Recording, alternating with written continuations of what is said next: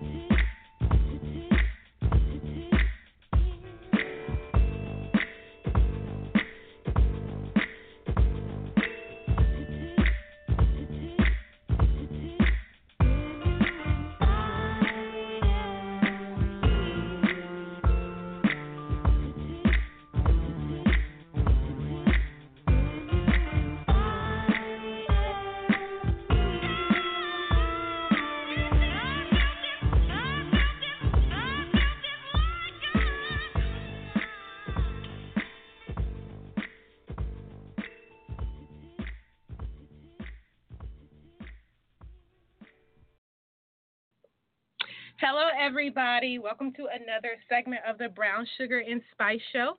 I'm your host, Dr. Faye, and we will be discussing tonight, sorry about that little hiccup, discussing tonight microaggressions. And for those of you who don't know what that is, so the formal definition of that is the causal degradation of any marginalized group, which was coined by a psychiatrist from Harvard University, Chester M. Pierce, back in 1970. But in layman's terms, basically, it's just very subtle racism that you can't really call someone out on or some shade, and really address the situation because it's kind of like in that gray area and a soft border. But tonight we're going to be talking to Mr. Adrian Perkins. He is a very gifted young black male who is studying law at the Harvard University, who was just recently elected the student body president there. So big congrats to him. He basically is a triple threat, and we're going to be talking about his rise to getting to law school, his aspirations to be a politician, also just many racism and microaggressions that he faced as a young black male at a prestigious university, since most people tend to think that, racism only really kind of exists in the South, and also may not be present at prestigious universities like the Ivy League. So without further ado, let me bring in my guest, Mr. Adrian Perkins. AP, what's up? How you doing, Janice?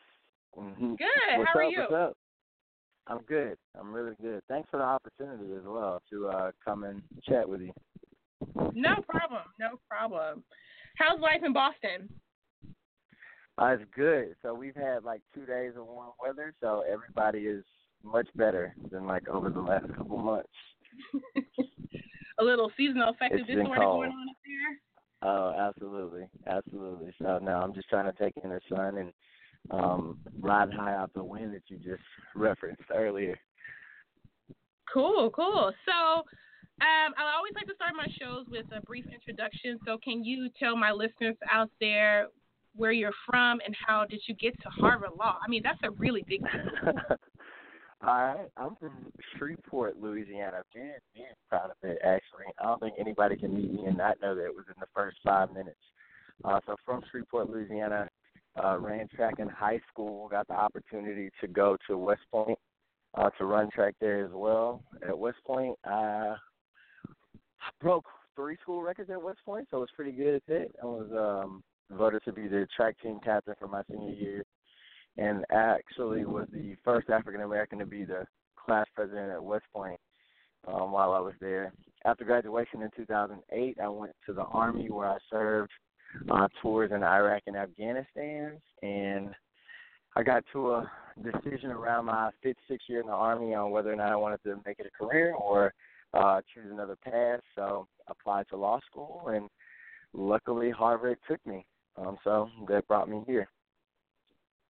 Big props. Okay, I always represent the Gulf Coast, so big up to that. I'm also I'm also very passionate and slightly biased to my my fellow track athletes. So again, congrats on the school records as well. So, how is it being a black man from the South, or hell, just a black man in general at Harvard Law? You realize that, like, they produce presidents of the United States, so that's a really big deal. Yeah, so it's interesting being a black man here it's first of all, you're in the minority. Even out of the African American students, we have about 10%, but I think the men are maybe 30% of the 30 to 40% of the black population here. So being a black man makes me like a minority within a minority. And then being from the South makes me even more of a minority. It's just not many people from the Gulf Coast here. So, if you think about it in terms of that, you can kind of feel a bit isolated and lonely, but, I mean, you create your circle. So I think I've created a really good circle of friends here, a lot of people I can trust, and it look out for me. So you insulate yourself from the craziness. You know how we can build walls to protect ourselves when we're in foreign places. You went to Stanford. You know how it is.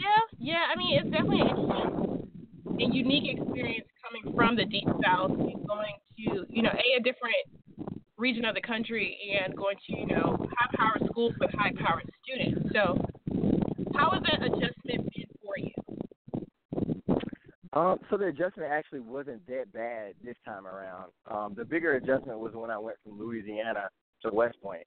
I was 17 years old, lived at home with my mom and my brothers forever, and I went like 1,400 miles to the Northeast, and I was by myself, didn't know anybody, and had to adjust to not just the weather, but the cultural changes and everything else. So that was the big adjustment. This one wasn't too bad. Once I was at West Point and then I was in the military and I moved around all the time, you get used to moving into different circles. So coming to this circle was just another environment for me to adjust to. Okay.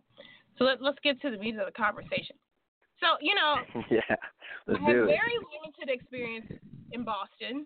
I will admit that. But based on, what I've heard from other people, it can be a pretty racist place to be for a black person. And I know people always think of segregation and they think of that primarily in the South.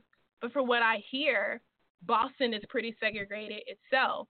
So do you feel like it's kind of like very similar to home, or it's more segregated or more liberal than home? So I can only speak of my personal experiences here, but I've heard, everything that you're saying, I've heard that as well. But I've been fortunate in my personal experiences not to experience anything like I experienced back at home.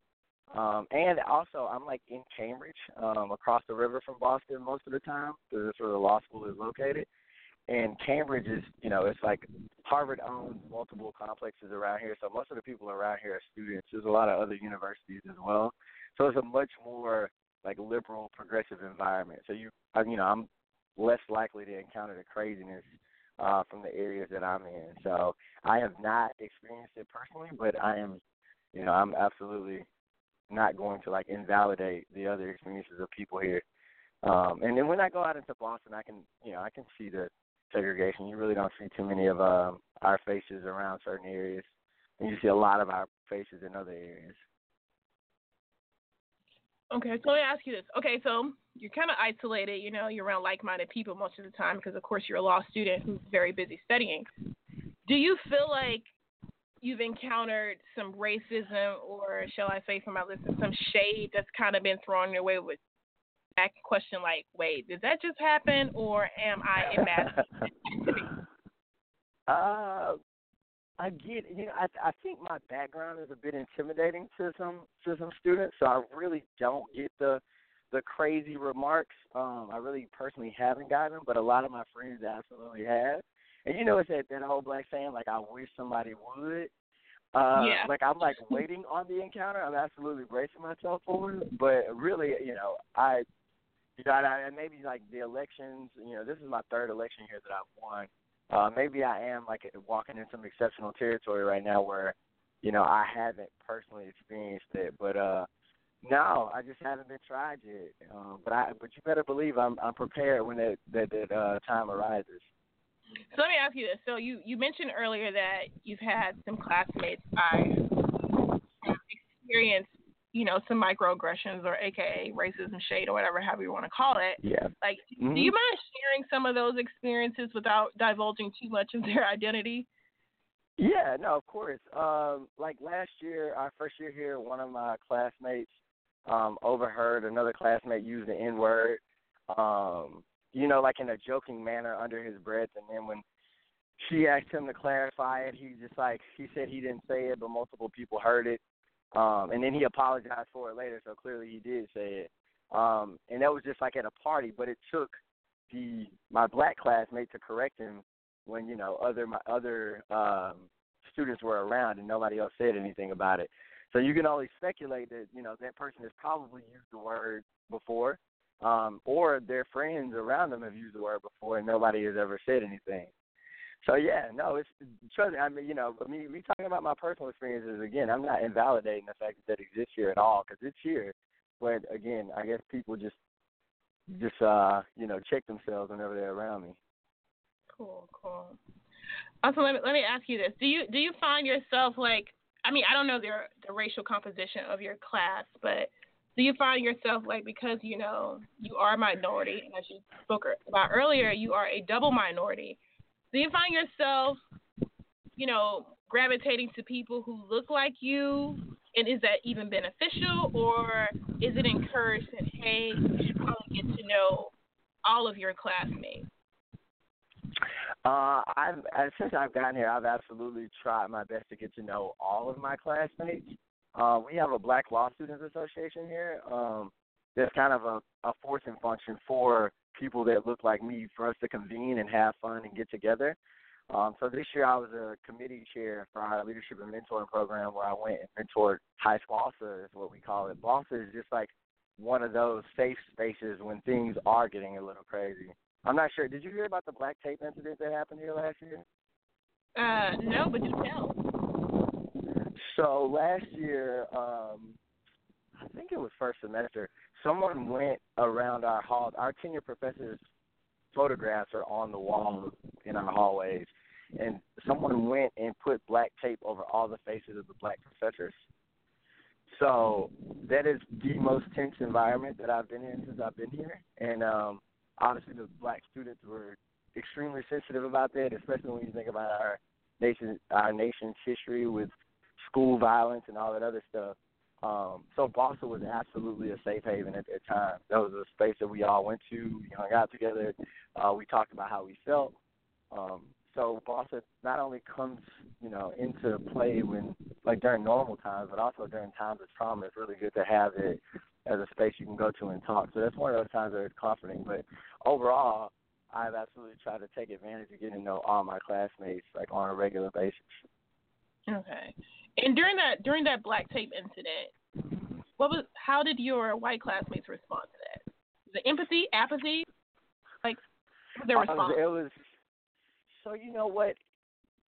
There were a lot of very vocal white classmates, a lot of empathy being shown, and we would have community meetings. But what I did notice about the community meetings is that we had a study session during, I think, the second or third community meeting, and I did notice that maybe 10%, maybe 15% of the students actually went to the community meeting to talk about the black tape incident.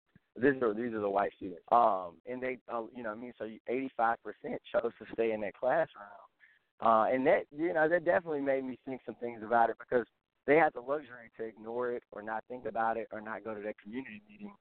Meanwhile, if you're a student of color, you're concerned about your safety, you're concerned about your place at Harvard Law School, your place in the world, considering the fact that you can make it to Harvard Law School and still feel under threat.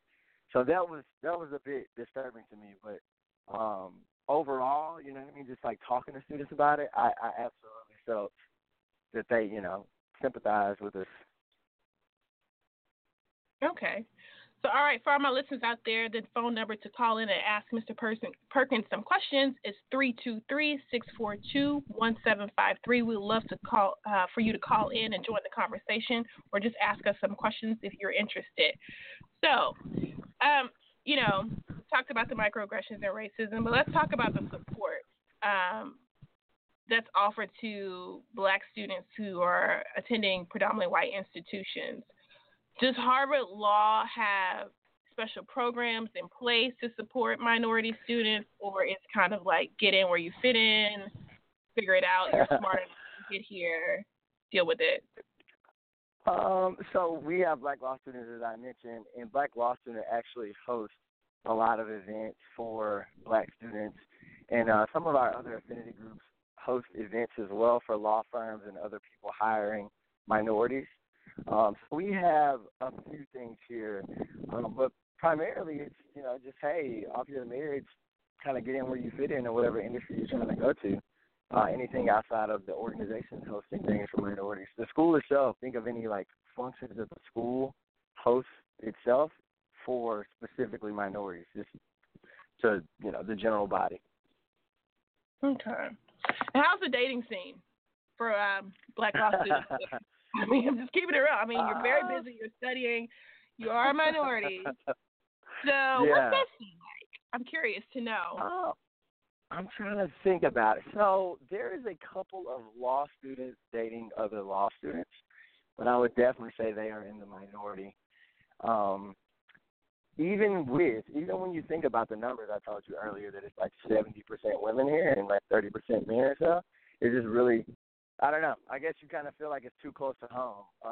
Our Black law students community is really small, so maybe law students are just focusing on studies and don't want to, rock the boat. Don't want to date too close to the family.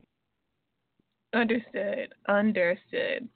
All right, we're going to shift focus. People are going to talk about, your aspirations. Of course, I've seen on Facebook, you're very active back home in Louisiana. Are there any political aspirations, as far as, state government, national government, or, maybe one day in the future will we see you up for a presidential bid? That's funny. So I get this question a lot, as I'm sure you might presume. I don't. When I think about politics, I really don't think of it as something where I'm like, oh, I aspire to be, position A or position B, like mayor or senator or whatever. I really think it's because there's so many things that have to align to be in politics. I really think it would be a calling. So, for instance, if some supporters, if enough of the supporters are like, hey, Adrian, you should do this, and I looked at the landscape and it worked out, then I would absolutely dive in. Because at the end of the day, I look at it as service, and I do want to go back to serve my community. So if politics is the way I can most effectively do it, then I'm all about it. And that can be, that can be anywhere from the city level to the state level. I think you need humility going into it, and I'm absolutely humble and will take whatever I think I can most effectively support my community, whatever position I can most effectively support my community. Is there any particular area of that you're interested in or that stands out to you at this point in your career? So it's weird. So I'm working with my city right now on some technology initiatives. I worked at the state government level this summer. I worked as a policy intern with the governor. So I've seen city and state, and I would be happy to help in either area. Wherever my skill set, my narrative, my energies could most effectively help, and I'm all about it. Like I said, I just think it would be selfish of me to say, oh, I want to do this, or I want to do that, because service isn't really about convenience. It's about, where you can have the biggest impact. So I'll take whatever. Awesome sauce. Do most people, do they want to be public servants? I guess, I don't know, maybe kind of naturally steers people in that direction, or do they large firms? What's the breakdown of the graduates for Harvard? Oh, large firms by far are where most Harvard graduates go after graduation, and it's for a litany of reasons. They have a lot of debt from school, so they're like, hey, I need to go to this firm and pay stuff off. But even the students who come in and like, oh, I'm going to do public service afterwards, we call it public interest here. Even if they come in and say, oh, I'm going to do it afterwards, the firms really court us while we're here. And, again, they're thinking about debt and thinking about a lot of experience, et cetera. So even the ones who come in thinking public service typically go to a firm for a couple of years and then go off to do, the public service that they had originally intended. Very few students here go straight into the public sector. Cool. So let me ask you this question. For my listeners out there who may be on the fence or in, preparing to go to law school, they've already if they are aspiring to go to a school like Harvard, do you have any advice for them? Because some people may doubt themselves, and their biggest fear really, is their inadequacies. Like, how do you, prepare yourself for that process? Because I honestly have no idea how that process works. Well, I think you hinted at it, and I'm pretty sure you experience this as well, and minorities experience this with medical school and any top-tier program is the fact that you're going to doubt yourself. A lot of times in our life, you grow up, like I grew up, single mom home in Louisiana, and people just tell you, oh, you're not going to amount to much.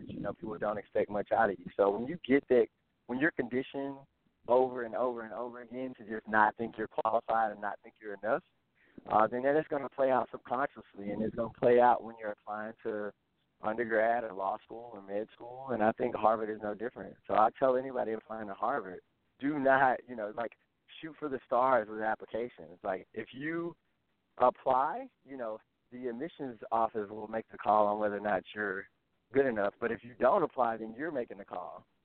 And you just shouldn't, you got enough against you. You shouldn't be your own worst enemy in that case. So absolutely, shoot for the stars, aspire to be as great as you possibly can be. And if you want to come to Harvard, work your butt off and apply. We'd love to have you. We need more black students here. And my last question, and then we can wrap it up.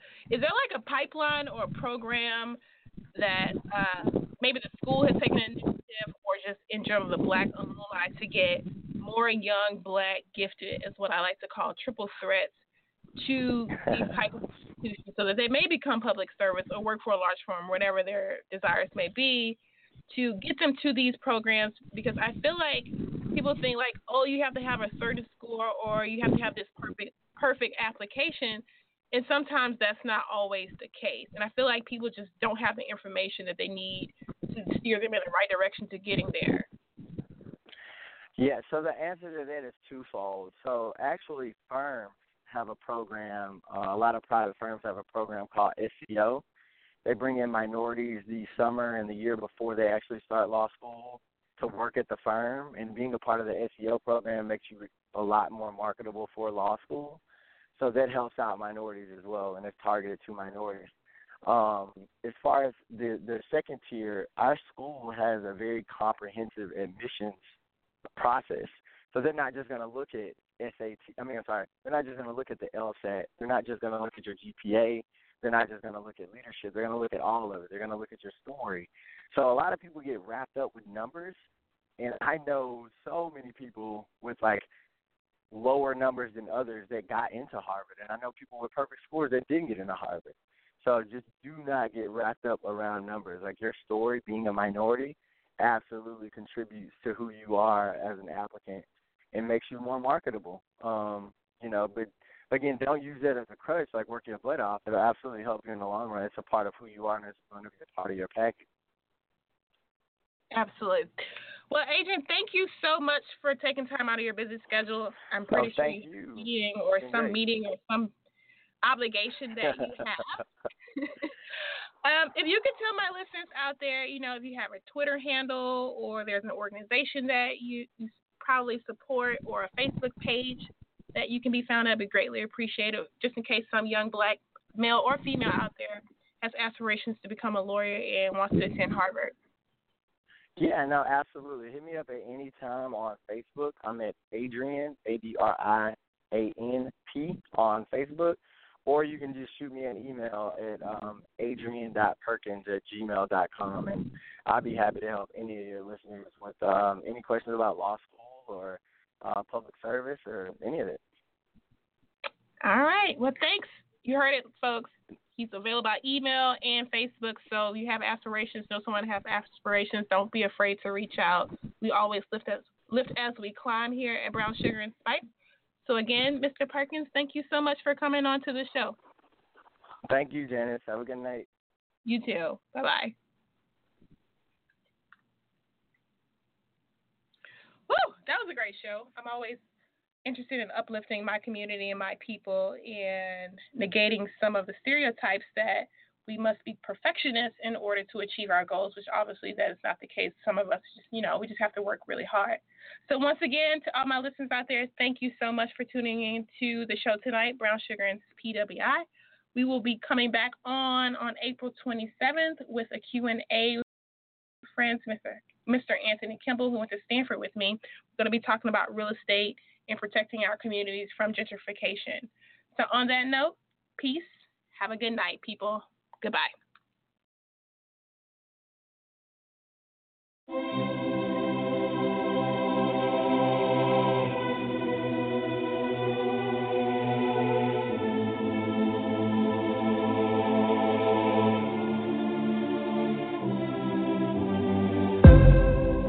Life is like a